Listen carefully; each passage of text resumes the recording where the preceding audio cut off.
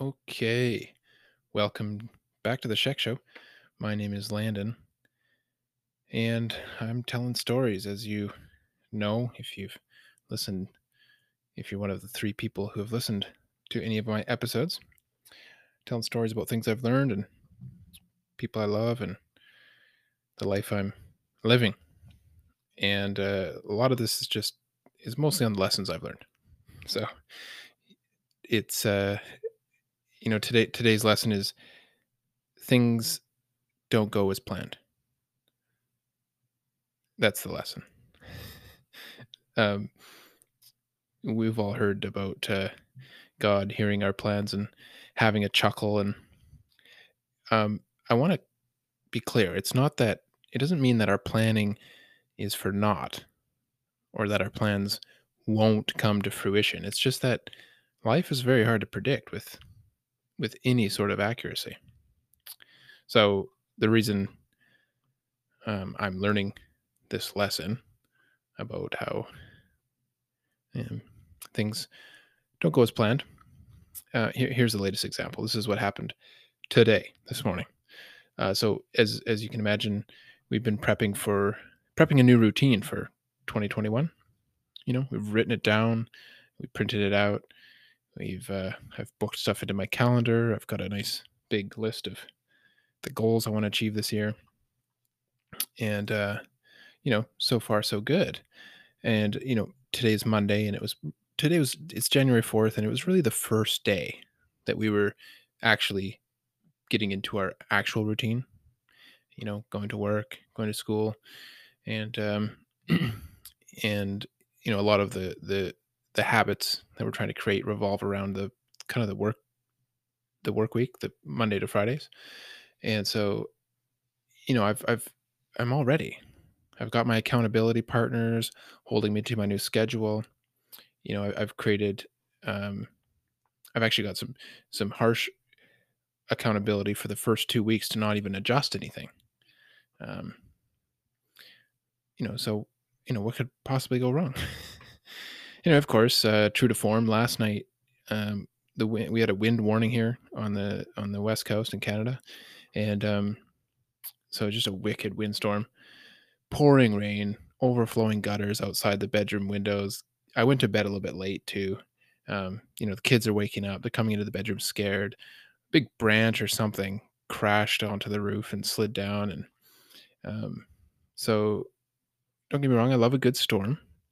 And my wife and I are lying there listening to its power, and all I can think about is the new routine I'm supposed to start in a few hours, and recognizing that I really need sleep. I've made all these deals with myself. I'm going to 100% commit to this new routine, which involves, getting up at at 6 for a workout, and I've got the whole day planned out. I need sleep. My goal actually is I'm trying to hit an 8-hour average over the course of a week for sleep. So the last couple months, I've been pushing for a 7-hour average. So this is a pretty big leap. Before that, it was 6. Um, and so I recognize there's going to be days where it's obviously less, and then I try to make up for it within the week. So if I create a sleep deficit, I got to make it up on Friday night and Saturday night. Or naps, I guess. I've just never been good at naps. But anyway, here I am. I'm trying to hit this 8-hour average, and I've been up a lot. And I didn't go to bed. I didn't hit my 10 o'clock bedtime even. And 5:55, I think, is when my alarm was set for, is coming fast. And of course, you know who shows up in these moments? It's Mr. What do we call him? Mr. Excuses. And this guy knows me very well. He knows I want to stay in bed. He knows and reminds me how important it is to get that sleep, and the time to get it is right now. Sleep in. No one's forcing you to do that workout. No one's actually going to care. Even the people holding you accountable, other than, your wife and kids, the other guys, they don't know. I can tell them something else. I'll make up the sleep on the weekend just like planned. It's all good. I can stay in this warm, cozy bed. Mr. Excuses can convince me of almost anything, except he can't convince me to throw my feet to the floor and get out there for my workout. I have to depend on something or someone else to do that convincing for me. So what do we do? How can we win? Well, we prepare. In this case, I need to have my workout clothes beside the bed and my shoes beside the bed right there so I can step right into them. Have a glass of water there to pour down the hatch. That'll wake me up. Have have my goals nearby to read, to inspire me, to remind me of why Mr. Excuses can go back to wherever he came from. And then make a plan to make up the 2-hour deficit over the course of the week, not right now. Um, somebody said or I read it in a book, when the situation calls for everything we have, we don't always rise to the occasion. More often, we fall to the level of our preparation. I know I'm not getting that quite right. I feel like it was Jocko Willink. We fall to the level of our training. Yeah, it probably was him. Anyway, it's the thought that counts here. You know, we will have a tendency to end up, in times where we're needed most, we'll end up at the level to which we prepared for, we trained for. Um, it's romantic to think that some magic way we're gonna rise to the occasion.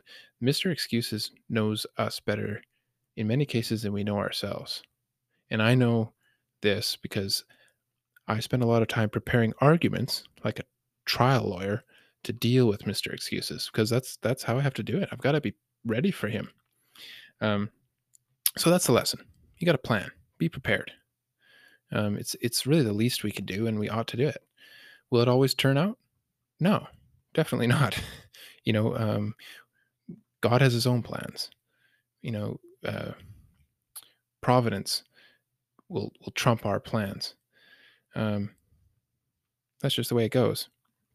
Whatever you believe, you surely know that you are not able to control every detail in your life. It just isn't. It's not realistic. Um, and so we control what we can, aligned with our principles, and we act as if we're going to succeed. And then we adjust and we pivot and we fine tune and continue on. So I'm finding as I get into alignment with my mission and my calling, my planning seems to work out more often. How about that? So there's the lesson for today. Be prepared, plan, prepare arguments to fight off Mr. Excuses or Mrs. Excuses, whoever shows up in those times when your best is called for. Be ready. And of course, keep learning, keep loving, keep living. And thank you for listening to The Sheck Show.